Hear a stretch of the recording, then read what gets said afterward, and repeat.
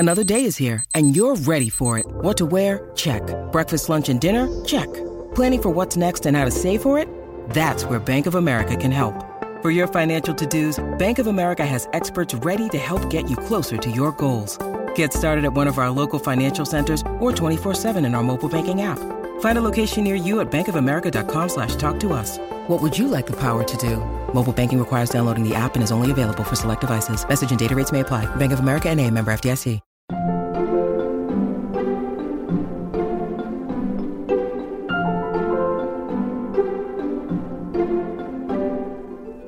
These are not money-making gambits. These are not like you're not going to score a giant advance. So the key criteria becomes who can do a good job with this and make this a thing that's worth.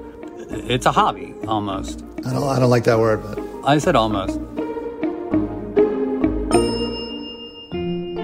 Welcome back to Working. I'm your host, Karen Hahn. And I'm your other host, June Thomas. Hi, June. How are you?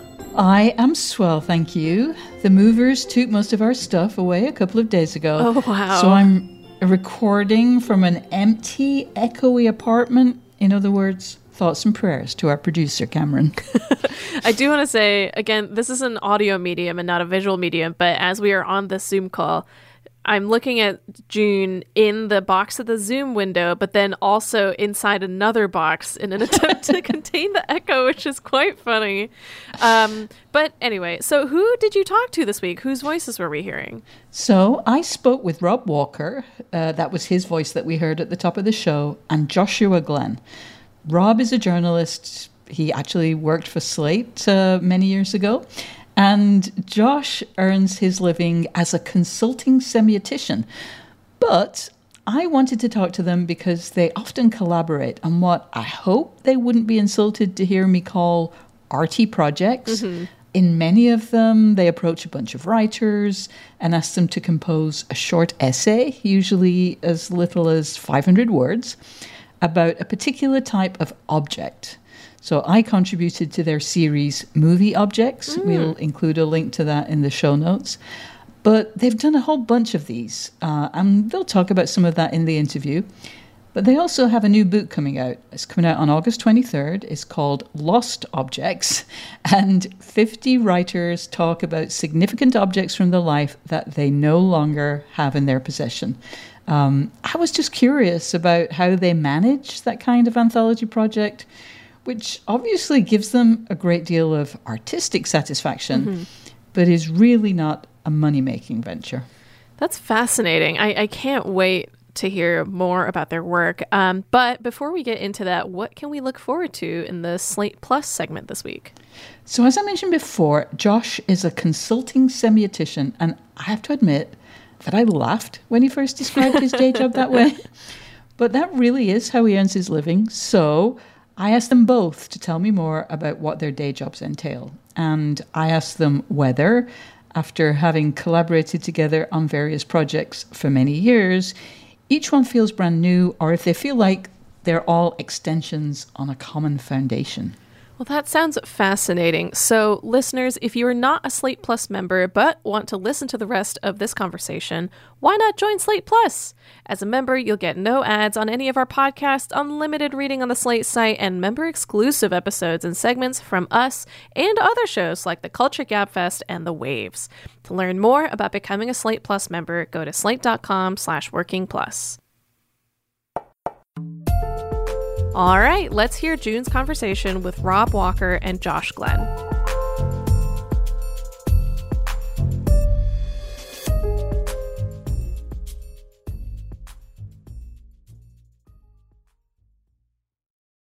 Rob Walker and Joshua Glenn, welcome to Working. First, I would love you both to introduce yourselves. Rob, do you want to begin? Sure. Thanks for having us, June. My name's Rob Walker. I'm a writer, journalist, columnist based in New Orleans these days. I write a column called Branded for Fast Company, and I have a newsletter, The Art of Noticing, based on my most recent book. And I'm Josh Glenn here in Boston, Massachusetts. I'm a writer and consulting semiotician. So there we go, consulting semiotician. I wanted to make that question open-ended because I'm very conscious that you both do a lot of different things. Before we start talking about your newest project together, Lost Objects, I'd love to hear your secrets for combining different types of work. Rob, let's maybe begin with you. Do you have a strategy for shifting from one kind of task to another? I'm actually terrible at this. I think Josh will give you a better answer than I can, but I'm a very sort of improvisational scheduler. I try to add enough interesting stuff that keeps the variety. I mean, it's a very conscious decision to have a lot of things going on. It's not an accident. It's the plan. Yeah. I'm just apparently wired this way where I need lots of different things to be going on and to be juggling them. And they're all things with deadlines, I know, too. Like, you're not sort of making gardens. You're like something that has to be turned in or show up at a certain time for a class or whatever. For sure. And the stuff that I do, the stuff that never gets done is the stuff that doesn't have deadlines. And that's another good reason to have a collaborator, which I'm sure we'll get to. Indeed, we will. Josh, do you follow the teachings of any particular productivity guru? No, although I do use a scheduling software called Things, which comes out of that world of getting shit done, that whole philosophy, which I've never actually read any of, but I like their software for organizing myself. And I like the way that it makes you not just, as they say, prioritize your schedule, but schedule your priorities so that those creative projects like Rob was talking about that might be unremunerative, that might not have a deadline, that might not have nobody waiting to ever see them, you make sure that if you don't do them every day, you're making a conscious decision not to do them rather than just letting them get lost under the paperwork on your desk. Right. Well, and I'm also conscious, having participated in one of the projects you've done together, where, when you're working with a lot of different writers, when you're putting together an anthology, whether it's a book or, a website project, you've got to keep however many people on schedule too. So there's, it's not just keeping your own schedule. You also have to remind, June, you said you were getting me this on the 1st and it's the 5th. I learned a lot from Rob in that regard when we first started working together as far as creating a spreadsheet for every project.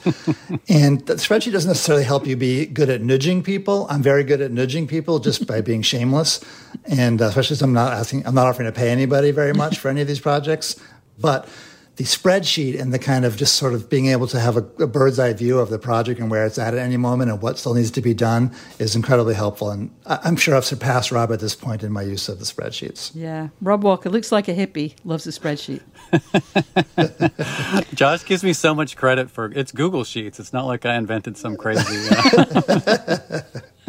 And June, to answer your original question, many years ago, I think probably back in high school, like Rob, I've always been a kind of overcommitter, say yes to everything, have a million ideas, and that's the plan, not an accident. I discovered something that I more recently named the virtuous circle of procrastination, which is where if you have enough things going, some of them might have deadlines, some of them might be more creative projects. If you have the exact right number of those things going at any one time, on any given project, when you feel like procrastinating on something you have to do, you have something else to do that's virtuous. You're never just watching TV or, laying in a hammock, although I do those things also. But throughout the workday, I can kind of go from, oh boy, I have this big deadline that's due tomorrow, but I really don't want to work on it right now. I know I'll work on this project with Rob for an hour and then come back. So I call that the VCP. That's my secret of productivity. That is pure genius. So Lost Objects is the latest in a long series of collaborations that you two have done together. I also know that you've both collaborated with other people. First, tell our listeners about the work you've done together. And then I want to know where this book originated. In the year 2000, I was publishing a magazine called Hermenaut, which was sort of my life's work. It was the most important thing I'd ever done. I still wish that I could have kept it going to this day. It was what I was born to do, but it was going bankrupt. And I was very aware at the time that, I needed to figure out what to do next. But I had these two big interests. One was kind of around material culture. I was fascinated by branding and marketing and advertising and the products of material culture, and packaging and all these kinds of things, but not as a marketer or a packaging person or even a business person. I didn't want to make these things. I don't want to get rich off this stuff. I just was interested in it. I also had an interest in journalism which I'd been doing for some years at that point. But I felt like in the journalistic world, you were supposed to kind of be critical of all that stuff. You had to kind of make fun of it and be snarky about it. The sort of paradigms that back in those days were like Naomi Klein or even Dave Eggers, these folks who were sort of anti-materialist, if you will, very snarky and skeptical about that stuff and concerned about selling out. I never felt that way. I didn't feel like I had bought into anything, so I didn't worry about selling out. It was kind of a weird in-between position. I didn't know how to bring those two streams together, the journalism and the fascination with material culture. And then Rob started publishing his column at Slate called Ad Report Card. I think, did you start that column, Rob? I did. So Ad Report Card, you remember it, June, was reviewed brand marketing campaigns from a perspective that wasn't either one of those extremes, right? Rob wasn't trying to help branders be better at branding by writing it was stuff. for people. It was for regular people. Yeah, but nor were you being snarky and saying, look at these guys trying to manipulate us and, I hate them. There might have been a little bit of that now and then, but it was basically like, you're almost like an alien anthropologist. That's how I think of it. An anthropologist who beamed to our planet and was like, wow, look what these guys do. I'm just interested in it. I don't have a judgment on it. I find it fascinating. So that merging of the streams, as I like to call it, was an ideal for me that I still didn't figure out to do for a number of years. But fast forwarding ahead, after I'd done a short book in 2007 called Taking Things Seriously, which was real life stories that I asked people to tell me about objects that were meaningful and important to them in their lives, usually very surprisingly ordinary objects that had a great story attached somehow. And Rob's book, Buying In, which was kind of the distillation of his consumed column, his amazing column from the New York Times Magazine that came out after Ad Report Card. Our books came out around the same time, and that kind of merged our streams, where somehow the fact that our books were both out at the same time kind of brought us together. And maybe, Rob, you want to tell the story from this point? Yeah, I mean, what happened, I had this sort of side project that wasn't going anywhere, this concept of I was interested in objects, as Josh was, and I had this idea that people talk about how the meaning of objects comes from their story, and that's where the value comes from. And I was interested in could you measure that, and what would be a way to measure that? And the absurd idea, the funny idea was, what if you had people just completely make up stories? You picked random objects and had people invent totally fake stories and then auctioned them. So that would be the actual measure of value. Now, I spent a good chunk of time not doing anything about that idea. And then Josh's book, Taking Things Seriously, came out. And I knew who Josh was. I knew what the Hermenaut was. And I knew his work from elsewhere. But I didn't know him. And I thought, well, am I going to look like I'm just biting this guy's whole act by trying to do this project, which I want to emphasize, I wasn't doing anything. I was just sort of telling my wife about it. And so I reached out to Josh and said, I sort of went under the guise of hey, I don't want to do this if you think it's too close to what you've done, but maybe if you're interested in it, we could team up. Bear in mind, this is a guy I've been fascinated with and sort of trying to make my career more like his for 10 years when he reached out to me. So I was very excited. Yeah. So, I mean, that was, and then Josh was like, yes, he was enthusiastic. And then it sort of went from there. And it was very exciting very quickly because, and here's to get to sort of some payoff for your listeners here, that one of the things that I quickly realized and that I learned from that was that Josh was a great collaborator, partly because of what we had in common, but also because of what we didn't. There were a lot of things that Josh can do that I can't do. He's a very categorical thinker and good at rules and parameters and definitions and all this stuff that I'm the exact opposite of that. My whole career is based on blurring lines, on fucking up categories. But Josh could think in this systematic way that I was I couldn't do it. I still to this Josh, you can talk about fossils and totems and all of that stuff that I couldn't do that in a million years. And it helped us shape that project, which migrated to eBay. I mean, we essentially did what I just described. Mm-hmm. We recruited over 200 writers over time. It went on for years online and became a book and was much discussed. And we still to this day hear from marketing professors and whatnot who want to cite our data, which I find hilarious. It's become a meme, the Significant Objects Project, where people just kind of quote, these two, they call us anthropologists basically, which we aren't, But these two scholars studied, how you can add more value to objects through storytelling, and it's 2,000% increase in value, and as though we actually did a real science experiment when it was really always a cheeky somewhere between literary, economic, and anthropological, endeavor, sort of shaped like an experiment, but very loose and messy. I just want to point out that in your most recent book, Lost Objects, you refer to yourselves as two non-credentialed pseudo-anthropologists. Yeah. So, yeah, that feels very accurate. I appreciate that.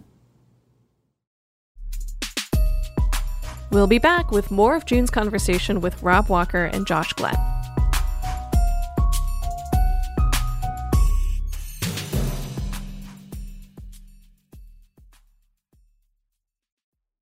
What's the best way to learn a language? Immersion, living where the language is spoken and using it every day in everyday situations. But if that's not on the cards this year, you can still learn a language the second best way, and that's with Babbel. I've used apps in the past to learn new languages, but when I came across Babbel, I wondered if it could help me refresh my knowledge of a language I once spoke well, but was now a little bit or quite a lot rusty.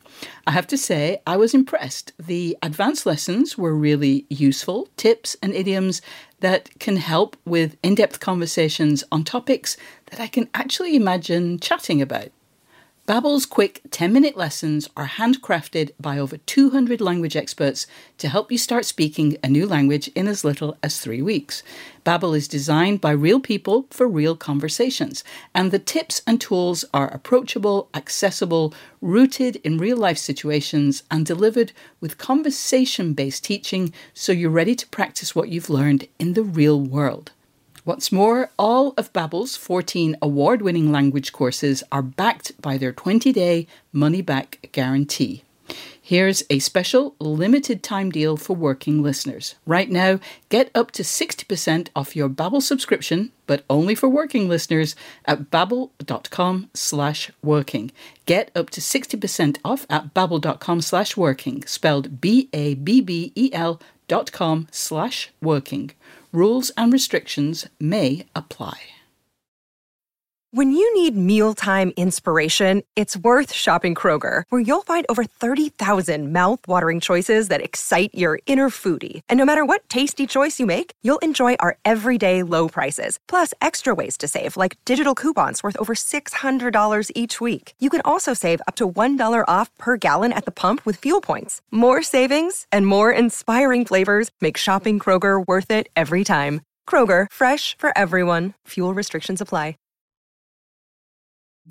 Listeners, we want to hear from you. Whether it's to ask us for advice on a creative problem, tell us a guest you'd like to hear on the show, or to share your own creative triumphs, drop us a line at working@slate.com, or give us a ring at 304-933-WORK.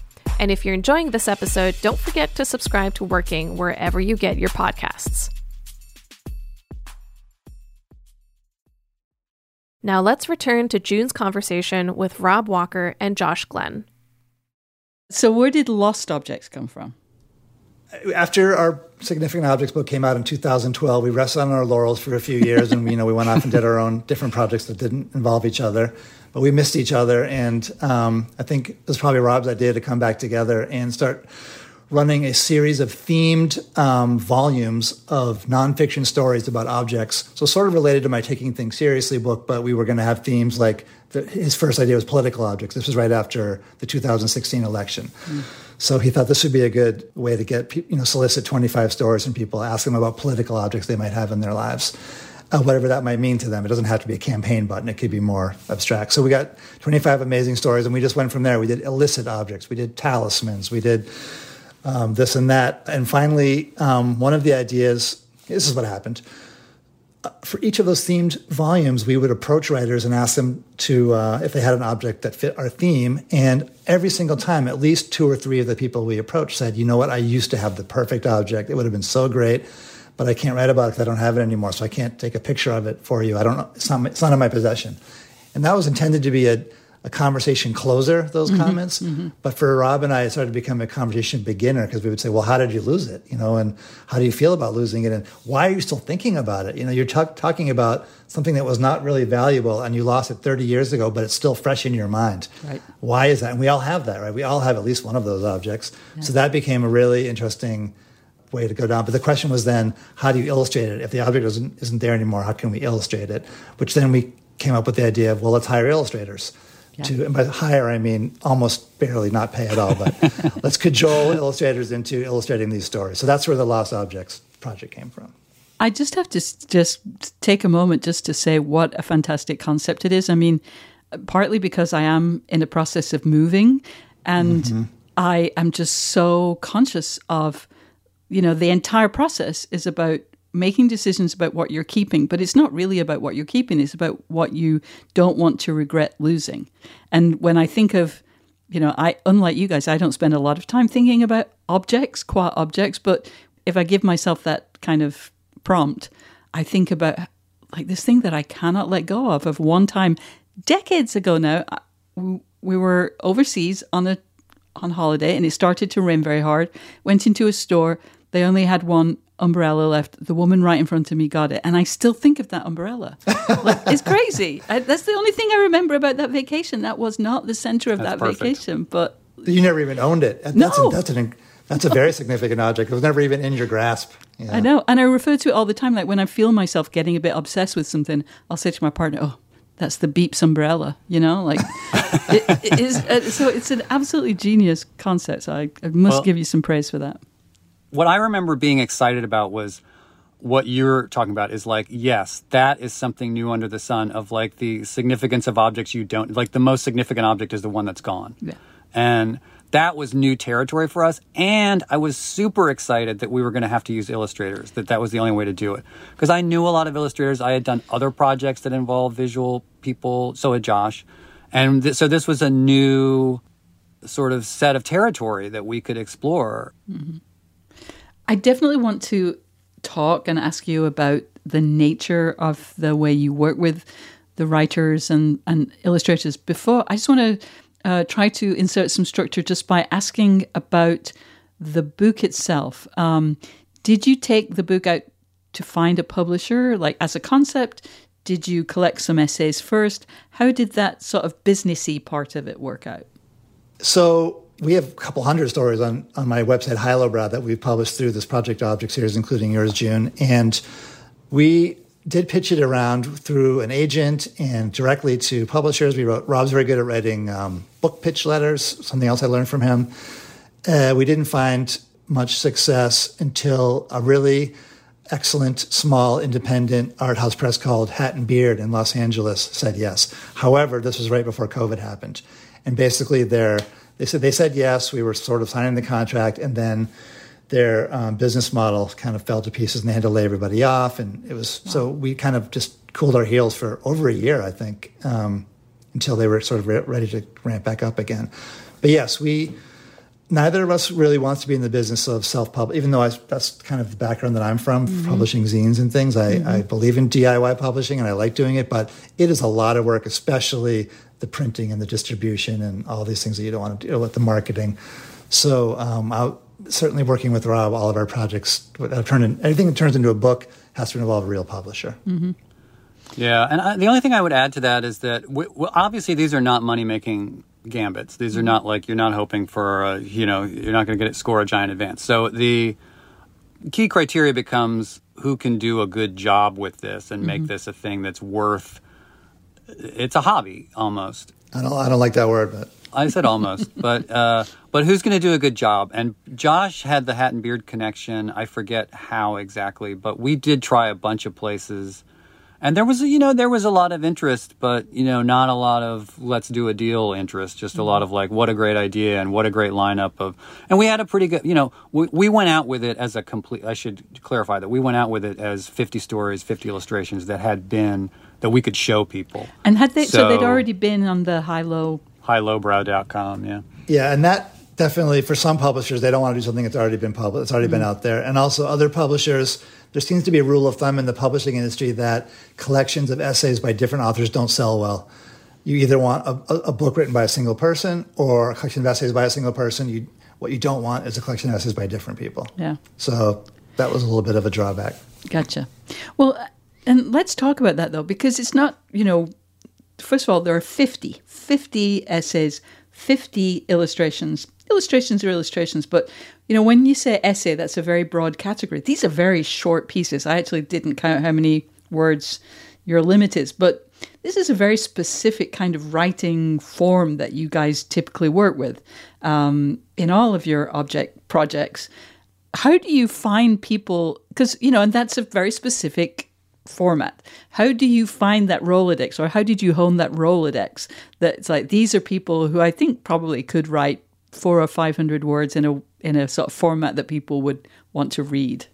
I think that there is no answer to that. I think it's trial and error. And one of the things Josh and I haven't, so we have things where we're complementary and things where we're different and things where we have a lot in common. And one of the things we have in common is that I think we're both pretty voracious reader/fans. Like, we're interested in other writers and we're interested in seeing what will happen. So you don't know. And that's part of what makes it interesting. Is like, I don't know if June Thomas will be able to come through with 450 excellent words in this, but I kind of know. And we've had, first of all, we certainly had people turn us down. That's part of the trial and error. And then we've had, on much more rare occasions, we've had things that didn't work out, where we learned that someone is actually not capable of doing 450 words. What kind of editing do you do, and how have you developed the specific editing skills for this specific weird format? If you have a Platonic ideal of the word count in your head, you also have a little bit of a sense of, what it should look like, how it should feel like. For example, if you only have 500 words to play with, you cannot do a lot of throat clearing, as they say, right? You can't let the writer start off by saying, the history of the bowling ball is quite fascinating. It began in 1834, you know what I mean? Yeah. And then only finally, after 150 words, get to their own bowling ball and what it meant to them. So there's a lot of that kind of thing there. Right off the top, you can just say, okay, I can see right away from your first draft that you did too much of that. Can you please try again? But I will say that I don't think either of us want to do a lot of very close, line editing with these writers because we trust them. These are all writers that we like. As Ron said, we're fans of theirs. So a good editor shouldn't have to do a lot of work. If you hire the good writer, you should trust them. So other than some of that, what you might call vertical editing, where you're just sort of saying, you're spending too much time on, the history of the bowling ball rather than your own story about the bowling ball. Other than that, there's not a lot of horizontal writing for me. Editing, a little bit of copy edit, line editing, fixing a typo, suggesting catching a word echo or something. But I don't do a lot of sort of trying to work on their voice or anything like that. I like to leave it alone. Yeah, same. I mean, I think what we're going for is, we wouldn't be approaching these people if we didn't want their voice. Yeah. So I was an editor for years, and I worked at magazines where there was an institutional voice, and you had to, but we don't have an institutional voice at Project Object. So it's very rare that we have a real problem with a piece that this really needs to be rethought. Mm-hmm.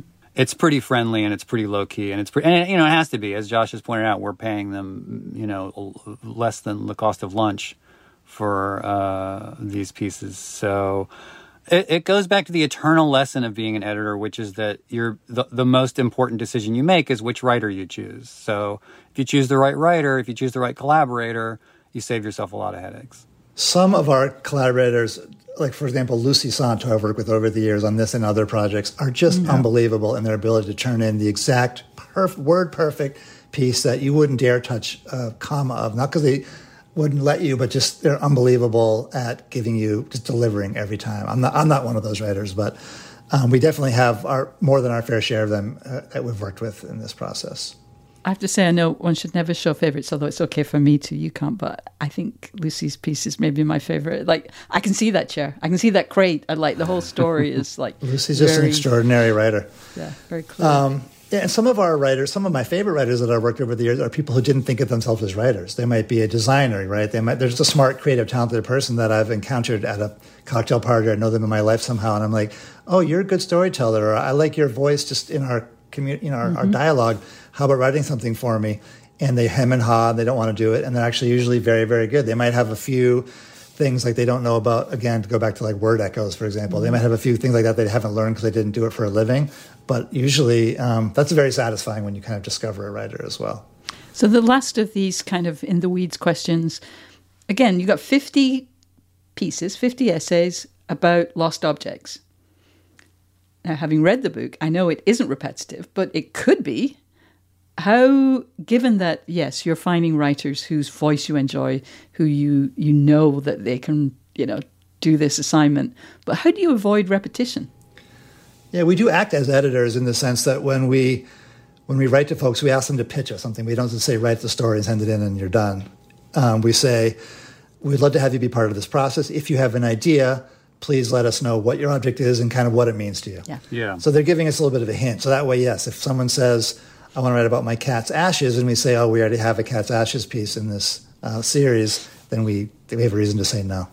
Yeah, and I don't remember this being as much an issue with lost objects, but I know that with significant objects, at some point we were seeing enough versions of the same, like a lot of people. So significant objects, a lot of people they were fictional stories about an object that had meaning, and the idea of like this belonged to my shitty ex, like was done enough times that we would just say like. Mm-hmm.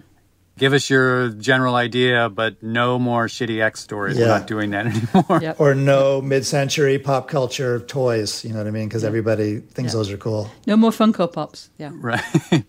You're asking some good questions about the kind of behind the proscenium stuff, June, about how all this works. And I think a question that, in my mind, I would want to ask next is, why do people do it for you? If you're asking them to pitch you a story, if you're giving them very specific parameters, you're telling them what they can and can't do, and you're not paying them almost anything, as Rob said, less than the price of lunch, why would they do it? And one thing that we were really shocked and delighted to discover on our first project together, Significant Objects, is that for many writers, especially anyone who's having any kind of struggling with writer's block at all, these are a fun prompt. You know what I mean? It's so low key, it's so low pressure, and it's short, right? And it's something that they can write about because it's literally like an object on your desk that we were asking you to write about. So there's something.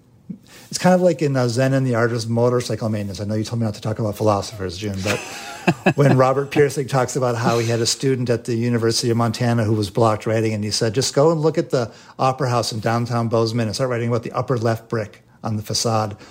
And the student came back with 10,000 amazing words about Bozeman. And there's something to that, the simplicity and like low stakes aspect of these that really help a lot of big name writers that we've worked with who have no reason to say yes to us, say yes because it's something fun and easy about it for them. It's a clean proposition of but as I say, many people have said no. But if someone hasn't, like you'll either hit on something or you don't, and people will pretty quickly like say, yeah, I got something that's perfect for this, and then you've hooked them with the idea, and they can't. You could almost charge them to follow up. $1 billion idea. Yeah. I'm also curious about the illustrators because as somebody who isn't an illustrator and who, I can't imagine how much of an effort that would be for me. From that perspective, it feels like asking an illustrator to do something like it's not just on their desk or it's not just 450 words, like they've got to draw something. Have you found that responses from illustrators are different from responses from writers? I know, as you said, you don't always work with illustrators, but did that strike you as different? It's funny that you say that, June, because when I worked at the Boston Globe on the Sunday Ideas section, and I would sit in the office of the designer until late at night as he was finishing things up, because I was the copy editor at first, so I was there to tweak things for him. And I learned at that time that we were paying authors, let's say $500 for something that probably took them a week to write, and we were paying illustrators $500 for something that took them a day to write. Mm-hmm. So actually, obviously some illustrators work on something for a week, I'm sure, but I was shocked to discover how much worse authors are paid than illustrators. So I think that you're asking that question from a point of view of a writer and an editor as opposed to an illustrator. Yeah. I don't think it's as hard as we might imagine. That sounds really mean. Like I'm saying that it's easy for what they do. It's hard what they do. People who are good at it really labor over it, I know. But I don't think it was as hard as you would imagine to get them to say yes to it. Josh just alienated our entire illustrator pool. And how did you match illustrators with writers? Was it writer-illustrator? Was it object illustrator, or was it, can I even say it, random? I think we offered the illustrator, correct me if I'm wrong, Rob, but I think we offered the illustrators 3 stories and with the names taken off, almost like a scholarly blind experiment or something. We took the names off and we just said, here's 3 stories. Which one would you like to illustrate? Yeah, so it's the same thing where you're looking to give them what's inspiring you. What's hooking you. You're throwing bait out there. So even though I don't know you guys, so, you can tell me you're just wrong. But I just kind of see you as people who have found a way of making your living with a portfolio of projects, not through these object projects, but you make your living by exploring your personal interests. And sometimes those are pretty esoteric. So I guess, do you agree with me? And then do you feel like there's a secret? Is it that you're exploring questions that interest you? And if so, because that's something that we often get asked about, can you share sort of what it is that allows you to do that? Because we often get letters from readers like, I just want to follow my interest, but I can't, that doesn't pay the bills. So any tips that you have for our listeners? Well, I mean, to be really honest, my day job being a commercial semiotician, I find it interesting, and there's some things I like about it, but it's still a job for me. I don't love everything about it. I'm not completely following my passion there, but it pays the bills and allows me the kind of time and bandwidth to do this other work. I did find that when I worked at the Boston Globe, which I loved, is one of the favorite jobs I've ever had, that part of my brain that did reading and writing and editing was quite burned out by the end of every day. And when I came home in the evenings, I couldn't do it on my own. It was a very fallow period for me, creativity-wise. I couldn't do any of my own writing when I worked at the Globe. So I do kind of like having a job that's not directly the same kind of stuff. And I also want to say that when it comes to creative projects, it is so much easier not to do them than to do them. As Rob was saying at the top of this episode when he was talking about how he spent most of his time talking to his wife about significant objects rather than making that project happen. And I find that I'm very, very good at not doing, the things that I think would be a cool idea and that I want to do. And my big secret is finding a collaborator. And Rob is one of my great collaborators, but I have other collaborators that I work on other projects with as well.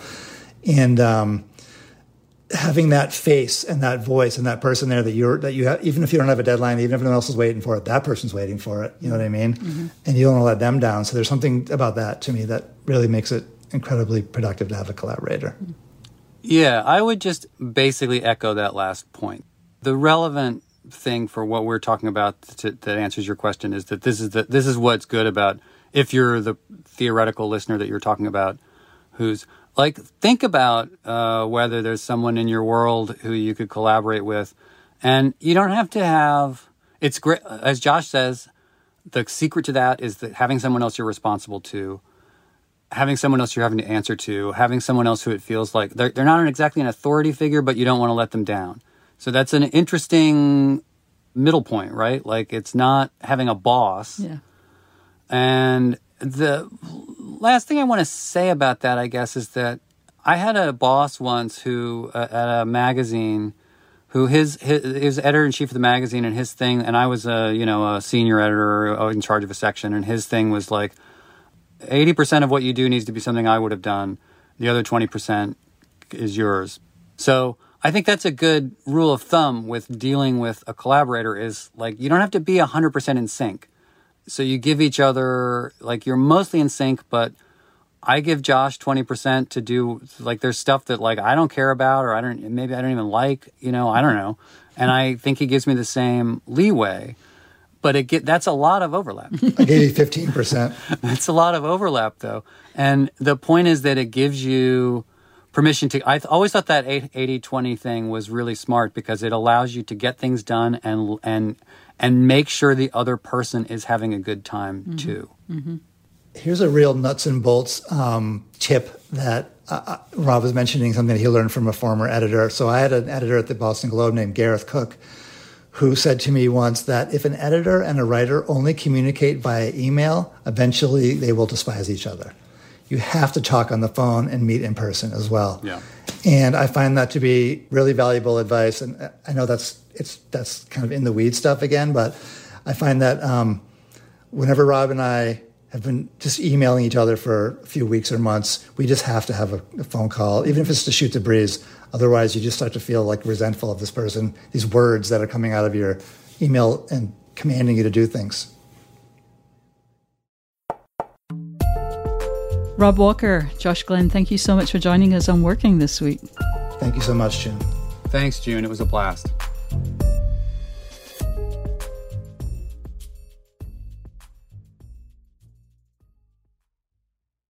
This is the story of the one. As a maintenance engineer, he hears things differently. To the untrained ear, everything on his shop floor might sound fine, but he can hear gears grinding or a belt slipping. So he steps in to fix the problem at hand before it gets out of hand. And he knows Grainger's got the right product he needs to get the job done, which is music to his ears. Call, click Grainger.com, or just stop by. Grainger, for the ones who get it done. So I wanted to start off with a pretty basic question. Have you, June, ever worked like this the way that Rob and Josh do? Have you partnered up with someone to write? Do you find it easy or difficult to work with somebody else? I have not. I think I'm like too much of an only child or an introvert or maybe even a misanthrope to do that kind of very close collaboration. However, I also think that even those of us who think of ourselves as like rugged individualists, we're actually collaborating all the time. Mm-hmm. You know, when we do this podcast, we do some things on our own. You know, we think of guests, we write our questions. But then we host Get Chatting, and our producer Cameron is constantly offering feedback, making choices about what to keep and what to cut. He's framing the conversation when he comes up with a title. All of that is definitely collaboration. And, you know, it's a magazine. Every single story, even a quick blog post, involves collaborating with an editor, with colleagues, getting feedback on headlines and all of that. So very few of us are, you know, off on planets just doing our own thing. I want to hear what you think about this, though, because you actually work with a straight-up writing partner who you do screenwriting with. How does that work? What's the hardest part of that relationship? I'm going to answer that question, but first I want to say, are you an only child? I am indeed. Are you? Me too. Yeah, that's why I wanted the to point it out. Because I feel like whenever you meet someone else who is also an only child, it's like, oh, same. Like, and then it's a specialer bond. Absolutely. Special is not a word, but you get what I mean. I totally do. Anyway, though, to get back to your question, I may have said this before, but I'm not sure. I like to compare it to my experiences with music, where I competed in solo piano when I was training in piano, and I've also played in orchestra and stuff, and they're very different experiences where obviously when I'm playing solo piano, all the feedback that comes back is only for me, but also it was so much more nerve-wracking of a process for me. Like, as I was playing during competitions, like my hands and my legs would shake as I was pedaling, and it was awful. Oh my God. But playing in an orchestra, it can still sometimes be nerve-wracking because, like, you'll get solos and stuff, but it's so much, you just feel so much more supported and so much more at ease because there's so many other people around you making sure that everything's going smoothly.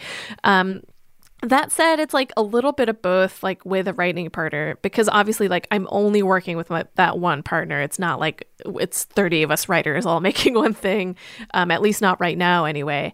And there's good things and there's bad things about it. The good thing is, like, you automatically have someone there that you can talk your ideas through with. But the hard thing is, like, figuring out how to mesh your working styles, especially if they are different. Like, I'm sure there are some writing partners out there where you start off on the same page just immediately and you mesh so perfectly. That was not really the case for me. Like, I think we worked together really well, but it took a lot of trial and error, and I think still sort of does, to figure out, like, what will make us both happy and feel like we're both really contributing to a project. Interesting. You do make me want to try that, though. You should. I mean, it's pretty low stakes, I think. Yeah. Yeah. So I also found it so funny that Rob said that he personally is bad at getting things done if they don't have deadlines. Are you similarly motivated or unmotivated? And how do you make sure to get things done? This is something that has changed, like, 100% for me as I've gotten older. Oh, wow. You know, I don't know what my problem was, but in my 20s, and I will admit into my mid-30s, it used to be that attaching a deadline would pretty much decrease my chances of successfully completing a task, or I'd use the deadline as the point when I would start on that task. And this was just terrible. I mean, I do not recommend this. There is nothing good about it. It was fully, completely, utterly dysfunctional. And I think it was only when I started working at Slate, which thank God I got the job given that track record, that my entire job was related to meeting deadlines and getting other people to make their deadlines. Mm-hmm. And B, my boss just kind of whipped me into shape. And that was when I finally stopped that particular method of self-sabotaging. Mm-hmm. So first of all, thank you, Lakshmi Gopalakrishnan. You shouldn't have had to fix me, but I'm very glad you did. Because my attitude to work was so much better afterward. You know, now I am fully transformed. I will absolutely invent deadlines and targets because now that's what gets me to my desk every morning. Are you a deadline-oriented person? I think I'm very much deadline-oriented. I'm very much like a goody two-shoes, which I think I've also mentioned on the show before, where like I have a very hard time breaking rules. Oh. So I pride myself on, I'm pretty sure, never having missed a deadline. Whoa. And it's weird that like there's only like one case that I had to recently that I can think of that I had to ask for an extension, and it was because like something about the assignment changed. But I don't know, like it's just sort of comforting to have a deadline because then you know when you'll be done with it, ideally. Yes. And it's also, this is sort of something that I came around to in college where I was like, it's going to get done by that point. Like sometimes maybe I'll have to stay up to like 3 a.m., but it's going to get done and then it's going to be over. So that's like all the stress that I really have to like put on myself about it. So totally. I mean, that last bit is the key. Then it will be done. Mm-hmm. Like the sooner you do it, it's going to be done. Why? You know, nobody enjoys, I don't think, that feeling of like, this thing is hanging over me. No. I can't do anything else. I can't focus on anything else. I can't relax because I can't wish it away. It won't go away. It's a terrible way of living. And yet we're all in it. Subject to it. To pivot a little bit, it was interesting to hear Rob and Josh's reasons for approaching each other in the first place and why they wanted to work together. You've said that you haven't really worked like with a partner or anything, but you've been in a managerial position. So when you're trying to find someone to work with, whether it's to kind of work together on a more kind of granular level or assign them something, what kinds of things are you looking for? The key, I think, is it's exactly what Rob said, which is that the most important step is who you ask, you know, whether that's to get a piece of work done or, you know, to find a collaborator. And I think the most important ingredient in any project is variety. You know, you don't want to have 50 versions of the same story, or certainly you don't want them to seem like the same story. So the finding people with different perspectives, people who write in different styles. I remember when I edited Christopher Hitchens, I would get just so many pitches from people, actually, let me be more precise there, young men who consciously or not were, you know, serving knockoff Hitch. And, you know, I personally do enjoy that style of writing. Your mileage may vary, but even if it's the thing that you love the most, a little goes a long way. You don't need more than one of those. And I think that's actually probably a good rule of thumb for all things. You know, you want a variety of angles. You know, as I mentioned in the interview, one of my favorite pieces in Lost Objects was by Lucy Sant. And, you know, she's a great writer and she conveyed so much in 500 words, but also she didn't overthink, you know, the assignment. She didn't overthink the choice of object. It was a chair that had been significant to her family. But at the same time, you don't want to read about 50 family heirlooms that were lost. And I keep saying, you don't want 50 X's. But again, those concepts also apply to putting together a magazine or a podcast or a team. You need to have a consistent level of quality, to be consistently interesting. And I always want to read or hear stylish prose, but it shouldn't read or sound like everything was written by the same person. What would you add to that? Or do you want to argue with any of that? No, I think you're absolutely right. And I think there's just so many different factors at play depending on what you're gathering people for.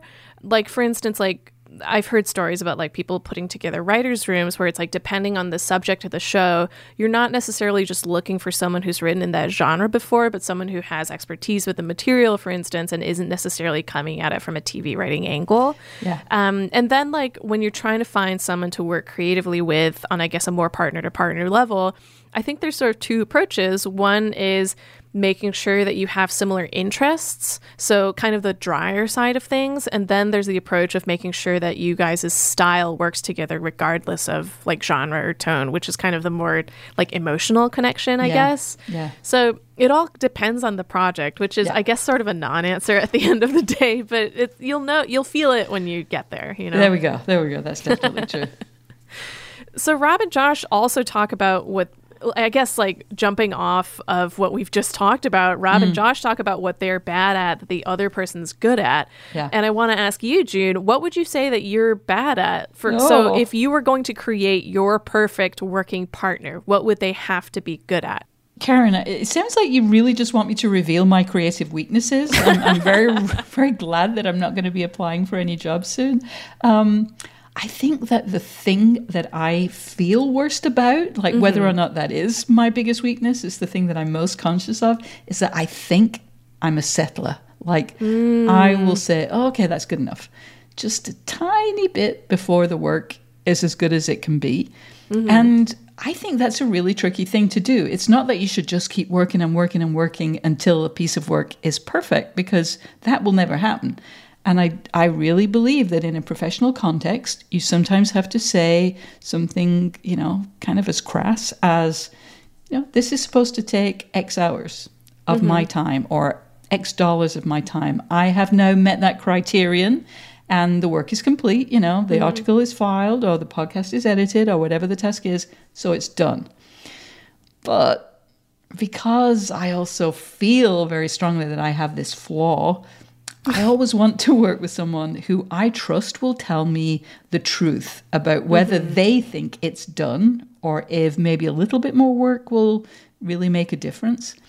And as an editor, I think I'm very good with voice, but not so good with structure. I am not one of those editors who moves sections around.